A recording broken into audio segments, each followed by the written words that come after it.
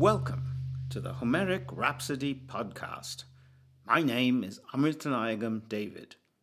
That was an impression of Book 1, Line 1 of Homer's Iliad for guitar.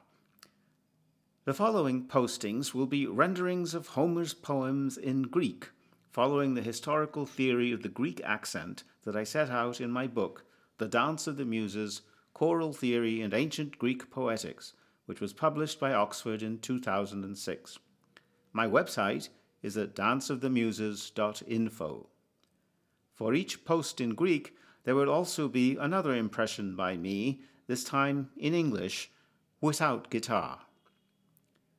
The rhythm of the Greek verses originated in circle dance, as described in Homer's Odyssey, but in the poems there is also solo performance with a stringed instrument, and the celebrated long narrative of Odysseus' voyages, done by the hero himself without any musical accompaniment at all. The rhapsodes belong to the historical period.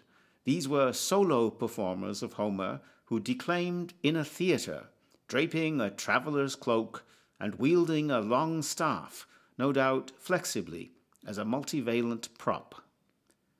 So there was more to Homeric rhapsody than the audio. Yet how remarkable and unique is this text, whose rhythm can still accompany a dactylic round dance, but unlike any other song lyrics known to me, becomes numinous as spoken poetry.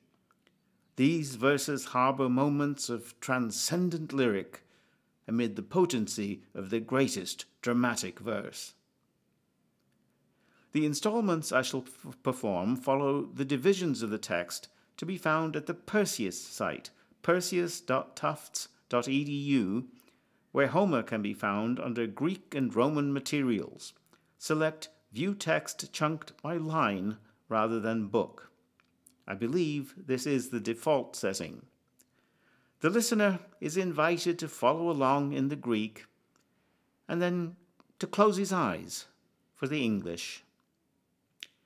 Ite koreutai